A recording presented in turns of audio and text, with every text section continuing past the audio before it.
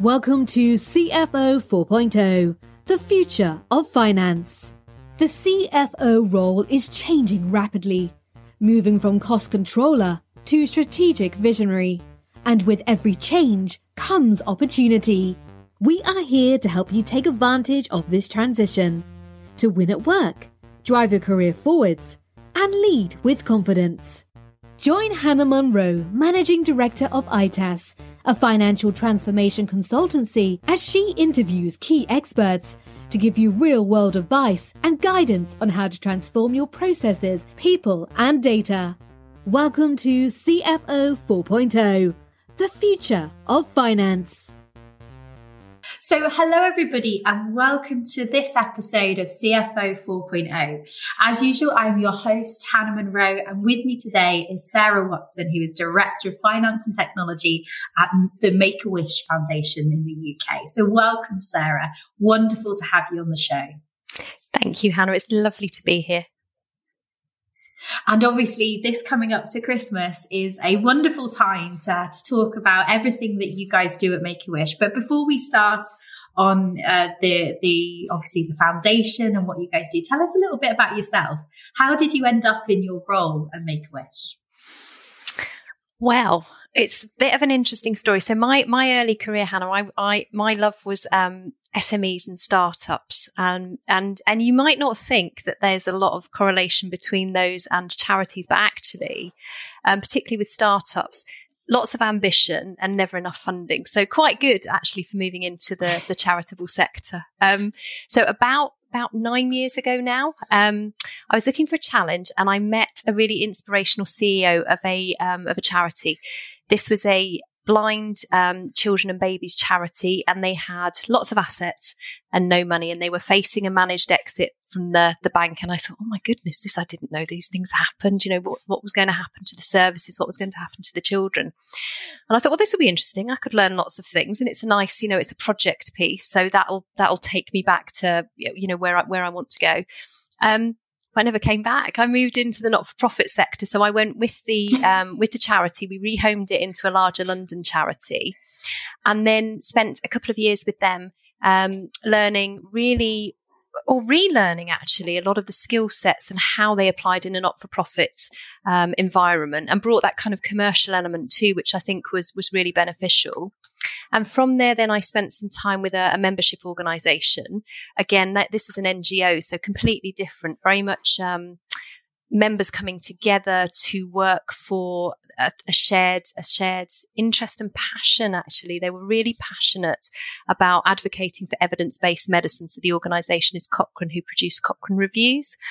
And it was my first experience of working with academics, research institutions, hospitals, and the healthcare sector, and really starting to cut through the noise of what that looked like. And publishing was a big part of this. So learning about the publishing industry, open access, fascinating. Completely different business model. And then I wanted to see what the funding side of the sector looked like. So I had some time with Social Investment Business. They provide grants and loan funding into the social investment and not-for-profit sector. Incredibly amazing the work that they do. But for me, it was one step removed. So they were the funder in the middle of sort of the very large funders, government or otherwise, and then the organisations delivering impact and the work. And that's what I really wanted to get back to. So the role came up with Make-A-Wish, and I couldn't wish for a more impactful, impact and outcomes driven organisation that is just incredible.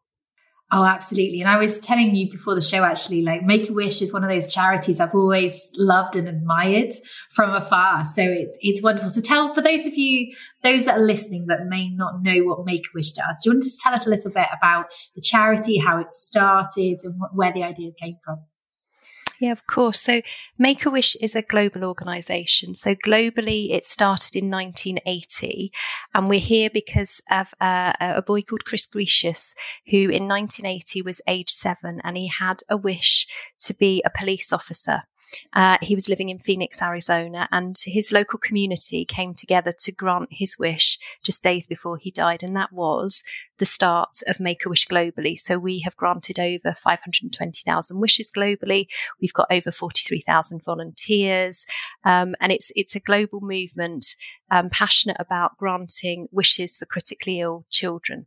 And in the UK, our story started in 1986. We had 3 volunteers granting the first wish.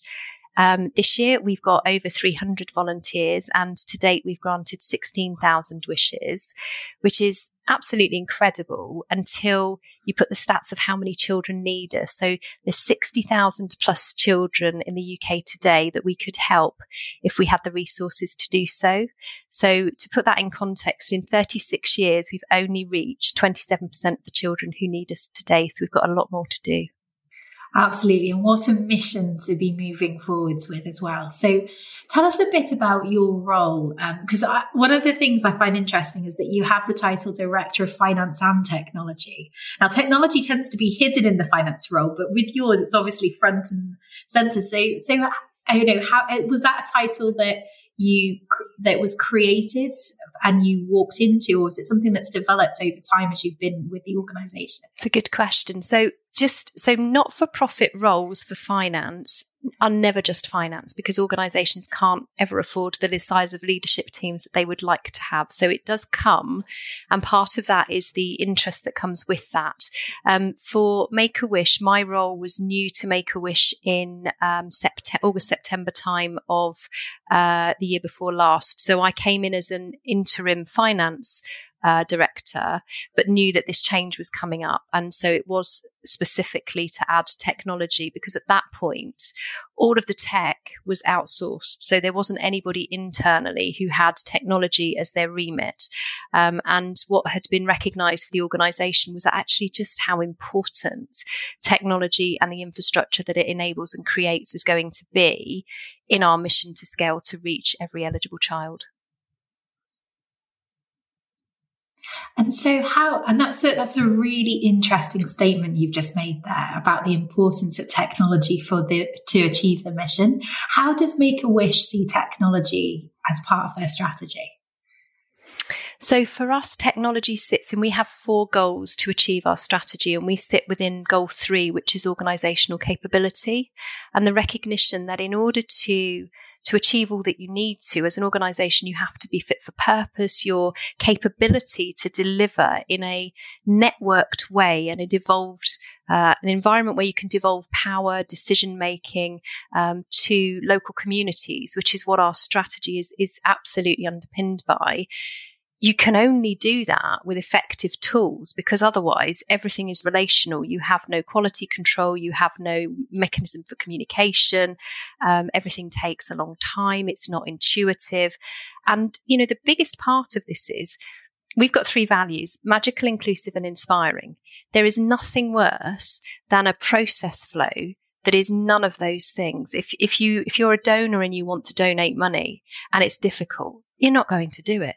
If you're a volunteer who wants to grant wishes, you're here to grant wishes, not wrestle with infrastructure that doesn't work for you. It's got to be straightforward and simple. And, our families and our wish children, they deserve to have the best experience. So we really need to think about how do we make sure that everybody's experience, however they interact and engage with Make-A-Wish, is magical.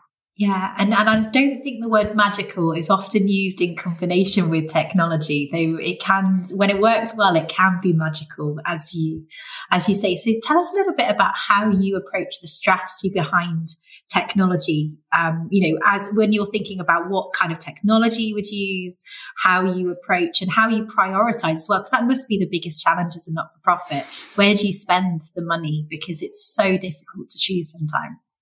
Yeah, and this was the hardest thing, Hannah, because coming in with no internal resource at all, so you were almost having to pick up and try and evaluate what was in place. And we had fantastic support from a volunteer CTO at that time who had been supporting, but again, from a distance. And what we really needed to do was to make sure that in-house we had those core skill sets aligned to what people were actually doing.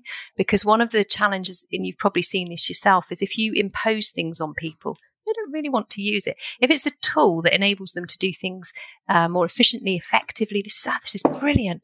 You know, you're halfway there before you've started. So what we did was look at the different areas, and for us that fell into 3 categories. So that was looking at our technology infrastructure, so everything from our platforms that we used. Were they server-based? Were they cloud-based? How safe and secure were our systems? What was our hardware like for our teams, and our comms tools as well? So this was really thinking about moving away from servers, moving into a cloud-based environment that really supported better connectivity. So we were able to securely share files, to make sure people had logins that allowed them access to our systems, and also gave us phone systems, because actually what we didn't want was our volunteers having to, for example, use their personal devices to contact families. So that was really important. The second part for us was, what was our operating system? How do we have a hub that everybody, whether you were a member of staff or you were a volunteer, that you could engage with and you understood where a wish was on its journey? Because if you imagine absolutely everything from that first call to a family, perhaps the referral that happened before that, all the way through to a wish being granted, all of that needed to sit somewhere centrally. And we needed to make sure that our end-to-end wish granting journey was really easy to engage with and also scalable. So what we had found was, because it had been built outsourced, it was very restrictive. It was a one-to-one relationship. So you would effectively take a wish through from start to finish, which is fine in a small environment, but actually it doesn't scale. You've got to find ways of people interacting in different ways. So that was really looking at, was our CRM fit for purpose? And then the third area was really thinking about data and analytics. So how did we build a structure that enabled us to put information in the hands of the right people, so they could immediately take the decisions that they needed to, and remove those layers of hierarchy, or that the whole historic thing of waiting till month end for reports? You know, that's not where we need to be. And particularly for us, as I'm sure we'll talk about, we were moving into a world where we'd recognise that we weren't just talking about cash anymore. We were talking about gifts in kind. And that was a huge part of our strategy. And a gifts in kind is where you could donate a goods or service directly to a wish that doesn't have a cash value, but actually it is a resource that needs to be matched to requirement. So for us to be able to do this successfully, we needed data and we needed tools to be able to do that. And so bringing all those 3 things together was meeting our mission that was about every wish being as unique as the child who wishes for it. And we don't know what a child's going to wish for until they do. So we can't plan for any of that. We needed a system and a structure that the minute a child wished, it sent up this beacon and an alert to our networked community that said, there's a wish here, you can help in these ways. And we just didn't have the tech infrastructure to help us to do that. So that was the challenge, and that's where we started. Oh, wow. So a very small mission that you set for yourself to Very achieve. small mission, yes. And, and that was literally, 2 years ago that you started on this journey? Yeah, probably. I mean, it's not much more than just over a year, actually. I mean, the organisation has been working on this since about 2018. So they recognised the need, but we hadn't really had that investment in an internal skill set. And I suppose the creative imagination that then comes from that, because you've got to be curious, you've got to be prepared to fail, you've got to be prepared to try things. And actually coming into post, that was probably the biggest challenge, was kind of saying, well, we've sort of tried some of these things and we've got a CRM, but it's not quite working. And that doesn't mean to say it's not good. We just need to realign some pieces. We need to build out from where we are. And it was that whole bit of saying to people, actually, do you know what? We can do this. So yes, it has only been, unbelievably, just over a year, but we are just at the point now of going into UAT testing for this new end-to-end wish granting process that we will roll out to our teams in January. And I couldn't be prouder of the effort, the work and the love that's gone into it, and, you know, the incredible impact it's going to make.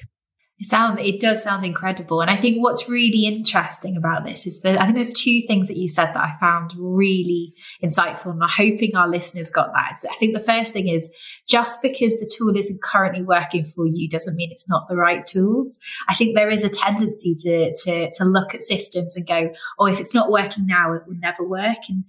And given the investment that people make in systems and the cost of it, I think that's a really important piece. It's wonderful that you guys have taken a step back and gone, actually, we're just not using it to the best of its capability. And secondly, I think what's also interesting is obviously your use case is quite unique. I don't know many other businesses or organizations that are using CRM to grant wishes to children. So how did you approach scoping out the processes, and getting the team on board as part of this rethinking of your systems and your processes? Well, this is where the finance bit kicks in. So one of the benefits of having come up through and I'm of a certain age where systems didn't really do things. So you had to learn how you could get information out of finance systems in the old days. And that makes you very good at process mapping and actually looking at, well, if I want to achieve this, then I need to structure things in a particular way. And one of the observations I had coming in was we were doing a lot of things in terms of our month-end process for finance that were very akin to manufacturing. So we were putting through what we called a wish provision. So we had to recognise the costs associated with wishes in the same way you would do for kind of a work in progress in a manufacturing environment.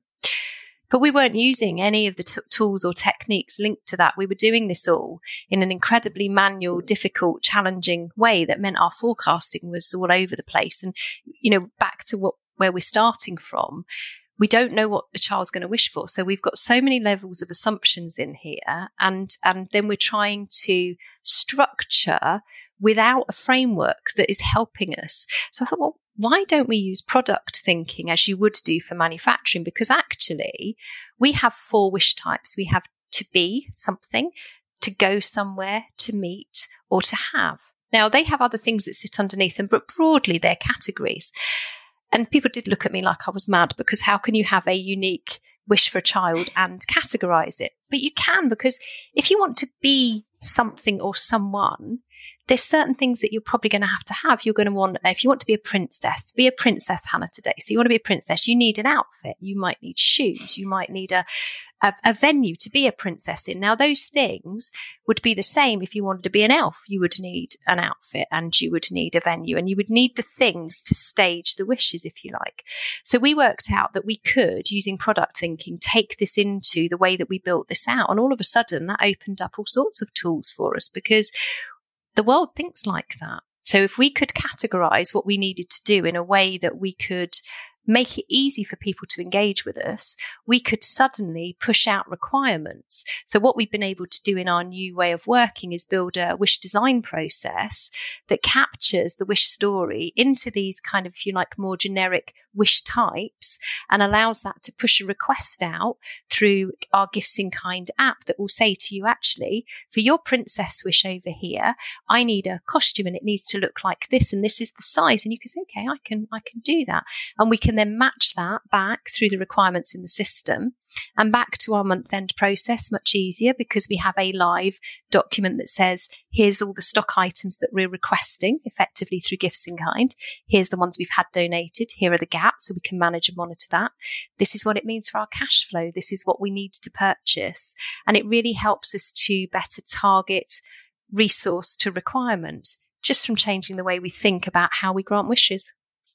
That's wonderful. So you're basically creating a bill of materials. So I've worked with manufacturing. You're basically creating a bill of materials for a wish, which is which makes absolute sense to me. I know if I was going to be a princess, I'd expect my tiara, my sparkly heels, and my lovely big princess dress. So no, absolutely. Because that's very much design, isn't it? Critical thinking, taking a step back and dissecting the problem. What other key sort of changes in maybe thought as much as process did you have to make? Well, we had to keep the heart in what was going to become a more automated process. So it is intentionally designed to have wish magic as part of every wish, which is totally separate to that bill of materials approach, so that however much there are common elements to a type of wish, it will be completely bespoke for an individual child because it will have their requirements linked to Wish Magic. And that was really important to us because we really didn't want this to feel like an automated process. It's absolutely not that. It was, but it's giving the right tools to our wish granters so that they were spending their time on Wish Magic, not Wish admin. So I always find it really hard to explain to people why they should choose ITAS as their financial transformation or Sage partner. So rather than me tell you how awesome we are, I'm going to let our customers do it. So we decided to go with ITAS because when we were looking for a partner, we felt that they not only took the time to understand our business and they knew the needs of everyone on the team or everyone that would be using the system, but they also were very transparent in kind of what they could do, what they couldn't do. And prior to having us, sign anything or make any agreements, they held meetings with us to walk them through our processes and our business so that they really understood everything that would need to be done and give us realistic timelines as well.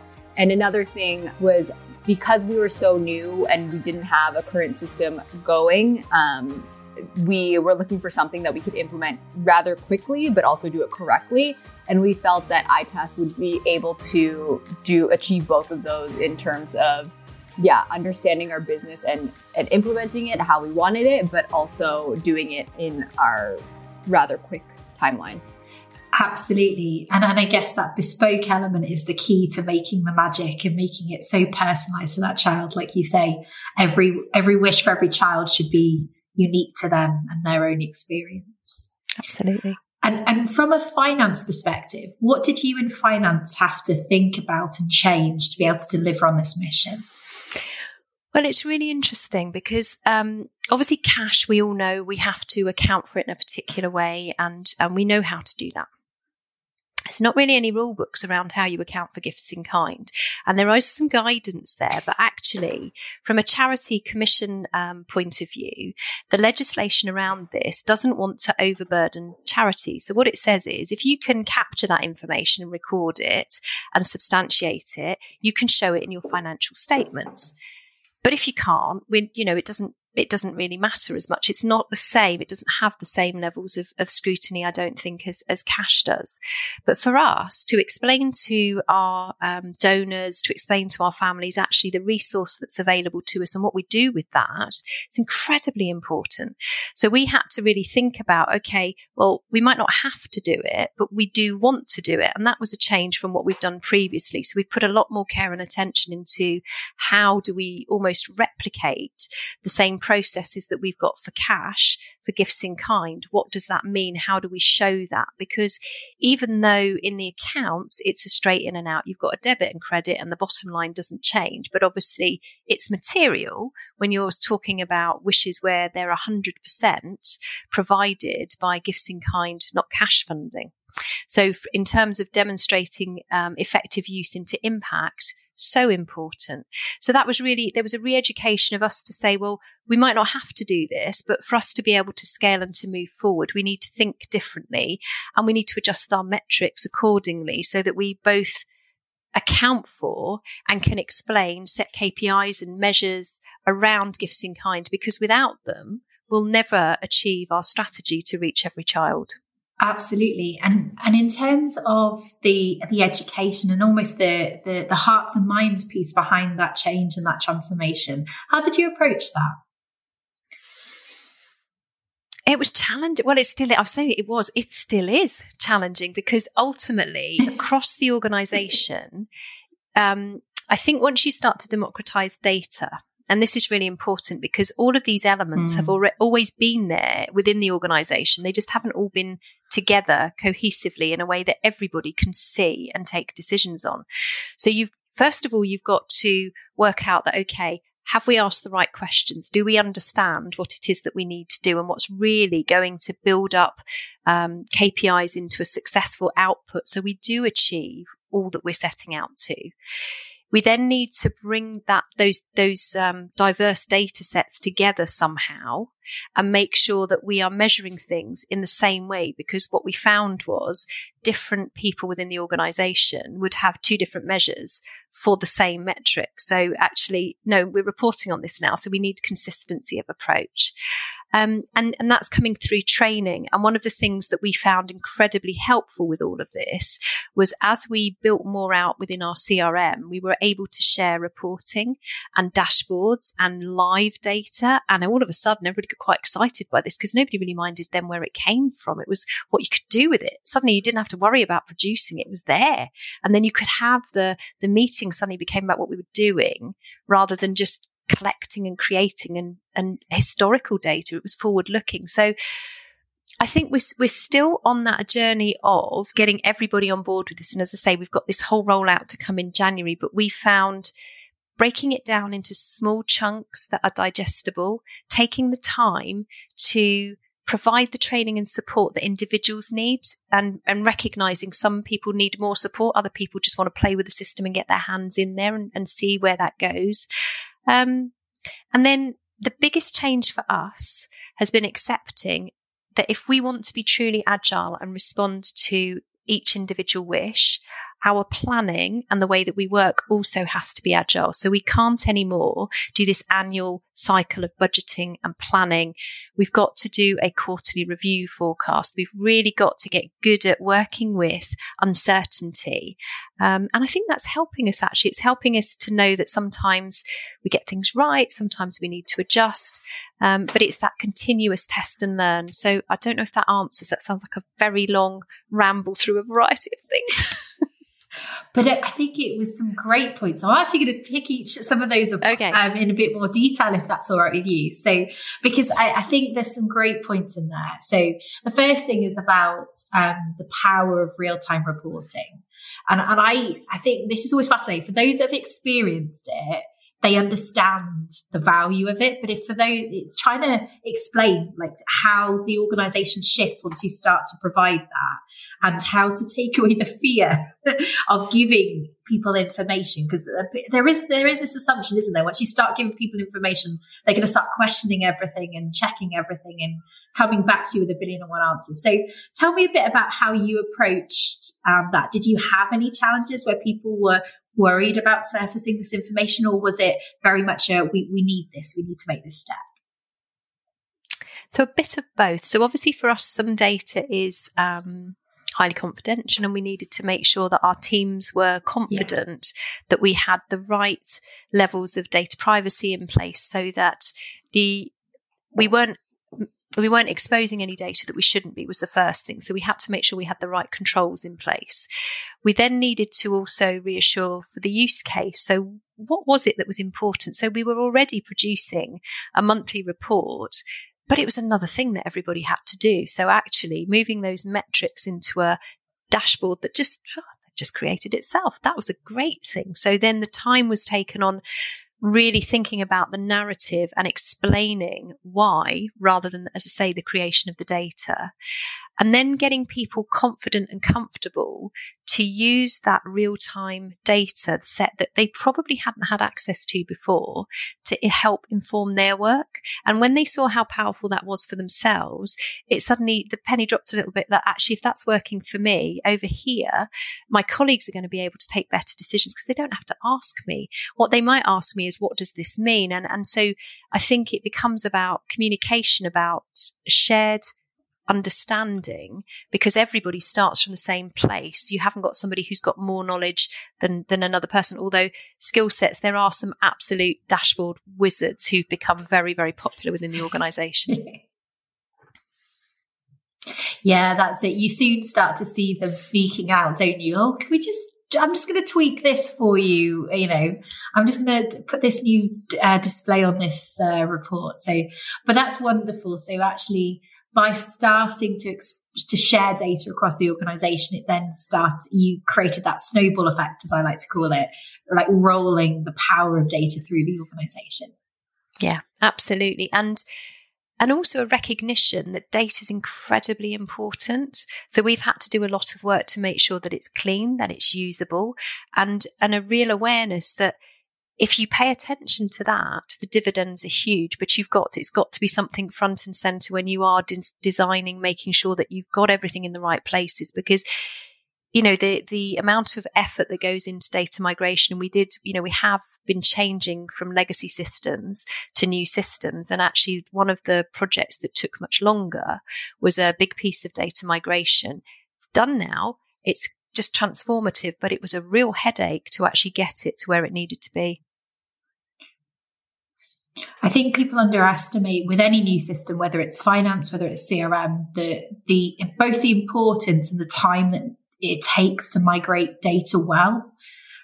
It's one of the things that people, they both know they've got an issue and a challenge there, but it's almost swept under the carpet when they're thinking about allocating time. I think a lot about training and testing, but not a huge amount about migration. So how did you approach the process of both, bringing together data sets? Because it sounds like there was a bit of designing out your data structures internally and what you're going to use and shared data dictionaries or however you want to call it, but also actually migration of that data. It started with recognition that we just didn't have the in-house skills to do some of this ourselves. And however much we wanted to, and however much we intended to, we needed expert help because it was too much for the team. So I think really properly evaluating your internal skill set is the first thing. And then how your internal skill set supports. We had some external help to do this, to make sure that the mapping was right so that the team were very much in control of, okay, so what will this look like when it's finished? How do we bring these data sets together? And I think most importantly, what is our source of truth?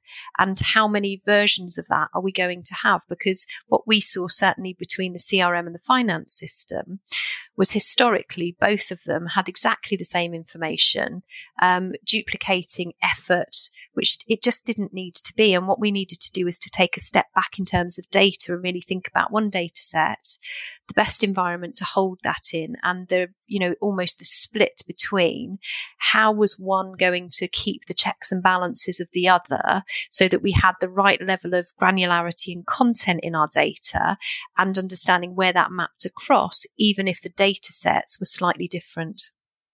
Yeah, I think that's a really good piece. And for me as well, is almost defining what that shared data looks like and agreeing a definition can be sometimes interesting to approach, especially when you're talking about finance and CRM, because they're two very different perspectives of the same piece of data, aren't they? Yeah, and I think also for us, one of the things that we've had to look quite closely at is income recognition. So, part of what we have to do is obviously we are working to metrics to raise funding, but then equally, if funding is against a specific wish type, that's only recognised at the point that those wishes are granted. So what does that mean in terms of, does that mean that it isn't recognised, or someone doesn't have recognition at the point that they've actually done their job and brought that income in successfully, just because we can't use it at that point in time? And that's true of whether that's cash or gifts in kind. So I think also taking the time to explain why different data sets are important and how we use them and how we bridge from one to the other is incredibly important. And you don't always get it right first time. You need a few goes at it, and they iterate, don't they? I think is the important bit to say too. And how did you deliver that education? Was that something you consciously did, as in you sat people down, explained the different data sets from both sides and why they were important and why you collected the data at different points? Or is there another mechanism, or did it just come about by chance? Oh, it definitely didn't come about by chance. We wouldn't be there if that was the case. No, I mean, what we really fell back on was business partnering. So at its heart, what you are charged with doing, whether you're working with finance or technology, is mapping infrastructure and tools and support to what the organisation is delivering. And so business partnering and the principles of making sure that you are coming together, that education is shared, and you're bringing that subject matter expert in finance or tech together with the business expert in terms of what they need to deliver. So for us, that was instituting a month-end meeting, first of all, between finance and the budget holders to really go through their numbers in detail, to make sure that it was part and parcel of the tools that they were using, rather than just another thing that they needed to do. And that really helped to show the benefits and, as I say, move us into that agile reforecasting quarterly way of working rather than static numbers. And I think more on the tech side, it was providing the same support, but in a bespoke way to teams. So basically opening up, we've got everything from an online ticketing system where our teams can raise a ticket to say, I would like a report, to booking in time with somebody just to sit down and spend an hour saying, okay, let's have a look. Should we create you a dashboard? What are the key things that you're doing? And drop-in sessions. So I think the critical bit with this is business partnering needs to happen regularly on a monthly basis, but the tools and the support that individuals need should be that. They should be individual and be part of an ongoing dialogue. And that's what we've worked really hard to get that balance across all teams. Yeah, and what I love about that is actually, like you say, the agreement around data definition sounds like a technology piece, but actually it's a key part of finance business partnering, and that it's an ongoing piece of work and an ongoing piece of communication that organizations need to think about. And that's a really interesting way of describing it. And I think a lot of people will think, oh yeah, why aren't we using our business partners to support that and to drive that forwards? So obviously this has been a massive shift for you as an organization and a big piece of change. And it sounds like it's going incredibly well, which is very exciting. So in terms of, personally, I'm a big believer in hearts and minds when it comes to transformation, because in my experience, it doesn't matter how great the people are, or the processes, how great the processes are, how great the technology is. If you don't have the people behind it driving it forwards, then, success is not assured. So how did you approach that? And how did you get the teams together and drive things to deliver on this success? Yeah, it's a good question. There were points where I wondered if I was in an alternative universe, because when you're at the very beginning part of it and you can see the end point and you're thinking, I've got to articulate all these steps to get there. For me, the key bit was putting the right team around this. So when people are frightened or positional or worried, they won't become curious. And if they don't become curious, then you can't play in a space that says, okay, this is exciting. We know we want to do this really difficult thing over here. What does it look like? So that was the first thing, was to actually make sure that we had, it didn't matter what had gone before. It didn't matter how negative people felt about things. We had a real agreement that we were going to set that to one side and focus on outcomes and what we wanted to achieve collectively together as a team. And then also picking your battles, I think. So there were things that we could get on and do without having to engage too widely. So we could do something and then we could demonstrate something. And that really helped. So part of the transformation build, we were fortunate enough to be successful within a major grant program where it was a pro bono skills-based delivery that helped us to build part of the infrastructure. And what that meant was that we were suddenly working in a different way, showing how we could transform not only what we were able to deliver, but the way that we were going to do it. We could find partners who would work with us without necessarily needing funding. And all of a sudden, that did get the attention of the rest of the organisation, because it's quite interesting now. You're building out something to take these non-cash donations through a scheme that's also non-cash. This is good.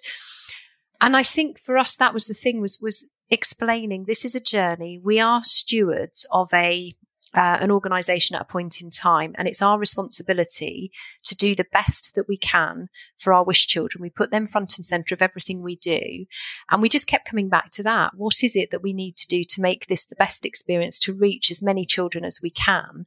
And that really helped us to keep that in mind. And the other thing we do, and it's not just for the project, but we start within any of our team meetings and our organisational meetings, we start with wish stories. We have Feedback Friday where we share the output of the wishes, because I think when you go through significant pieces of transformation, it is hard and it's technically difficult and it's challenging, and you must remember why you're doing it. This isn't about technology. It's not about finance.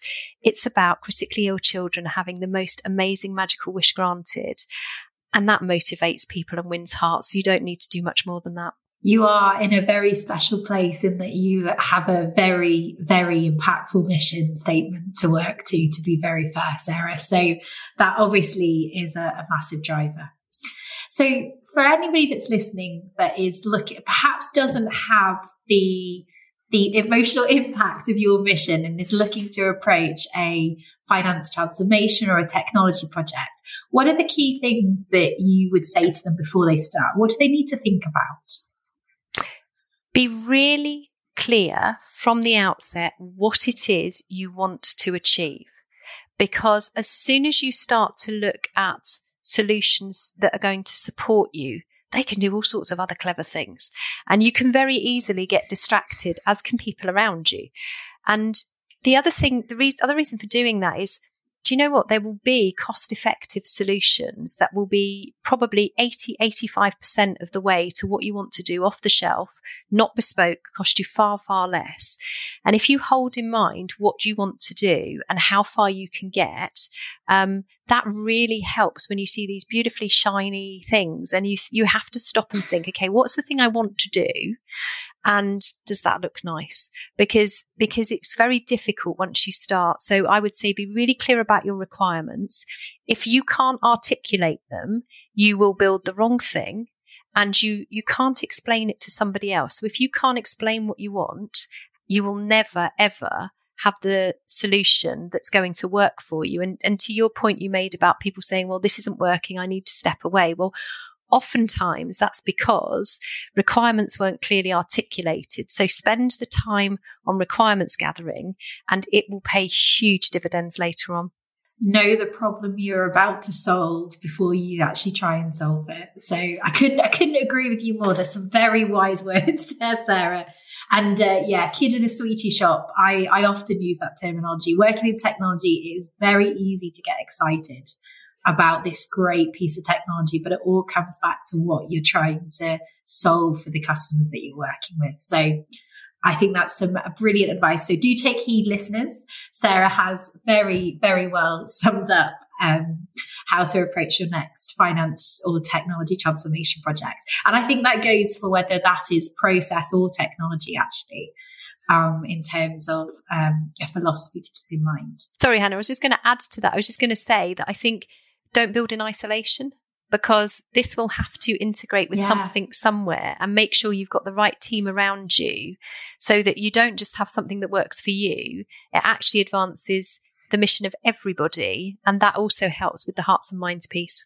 There is a tendency for finance to see their systems for them alone versus thinking about what it means to the wider organization. And there was on the podcast previously, I had a very interesting quote from another CFO, and I thought this was very accurate, in that finance defines the pace at which the business moves.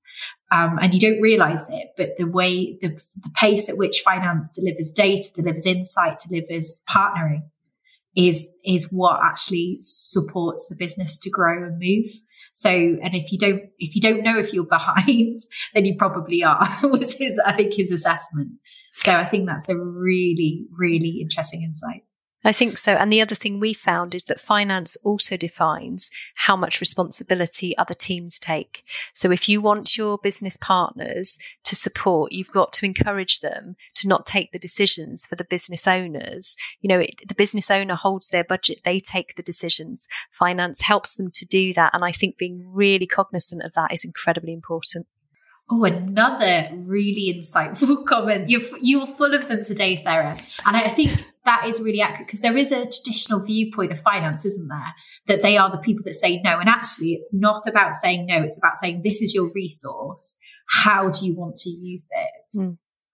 Absolutely. And really making sure then that you're taking shared decisions in the interest of the organisation, because you have the knowledge, both from an expertise point of view, from a financial perspective, and also the delivery perspective from the business owner. Oh, yes. And I guess what brings it really home is the fact that the decisions that you and your team make has such a big impact on children worldwide, not obviously just UK, because Make-A-Wish is international. So before we finish, tell us a little bit about some upcoming campaigns. If anybody wants to get involved in what you are doing and helping to support and deliver on those wonderful wishes, how can they do that? So first thing to say is head over to our website, www.makeawish.org.uk. We have a Christmas appeal which shares Ellie's story. So Ellie was a rush wish when she came to us, and a rush wish for us is children whose prognosis has deteriorated. We know that they don't have, their life isn't going to be as long as might have been expected. What she really wanted, she loved Christmas. And from the time she was 3, her favourite thing to do was to drive around and look at all the Christmas lights. And so her wish was inspired by the festive light tradition. And she had her whole street lit up for a really special Christmas. The whole street was lit up by lights, just like Ellie lit up all of her lives around her. And people came from all over the neighbourhood to do this. It's worth saying that less than a month later, on the day that her Christmas lights were switched on, Ellie passed away. She was just 17 years old. Her family really value the wish. They have told us that it was incredibly important for them, that they knew that the end of Ellie's life was so special, and they were able to give her this gift that was so connected to all they had done together.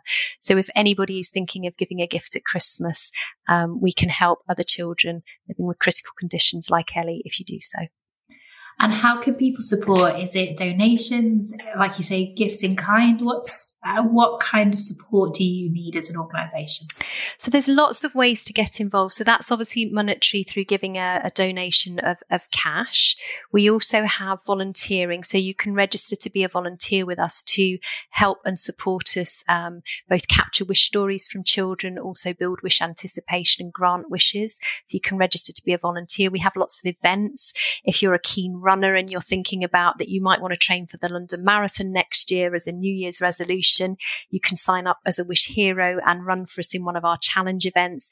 You could, four of my team did a skydive last week to raise money for critically ill children. You could jump out of a plane for us, really anything. You could bake a cake, anything at all, Christmas light switch-ons, whatever it is, the support would be amazing.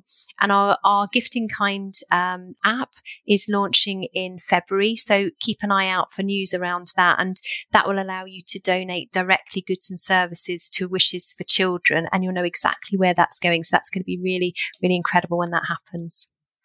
Very exciting. It's amazing what transformation and technology can deliver. So thank you so much, Sarah, for being part of the podcast and for sharing both your story and obviously the story of Make-A-Wish with us. And yes, I'm wishing you and the team all the very best. And thank you so much for sharing, your insight and your vision. Thank you for inviting me, Hannah. It's been lovely to meet you.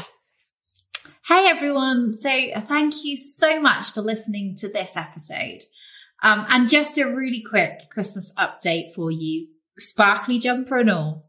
Like everyone, as much as we love this podcast, we think it's really important to take a break. So we will be taking a very short break over the Christmas period to relax, maybe get some new inspiration over the festive season, but we will be back in the new year, and we've got some fabulous shows on New Year's resolutions, and kicking off 2023 with a bang. So we'll be sitting and waiting to release nice and early in January.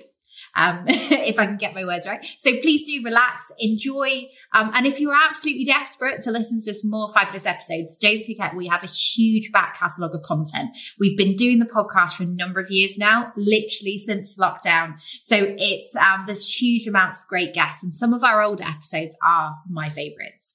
And of course, don't forget to check out our webinars and our financial transformation live sessions on YouTube. We've been doing those monthly, so there's a huge amount of content which should hopefully keep you distracted. I hope that everyone listening to this has a wonderful Christmas and a very happy new year. And let's all come back in 2023 refreshed and excited to start the year. Have a great Christmas, everyone. Take care. Bye. Now, for the £1 million question. What is the best finance software for your business? Is it A, Sage 50? Is it B, Sage 200 Standard? C, Sage 200 Professional?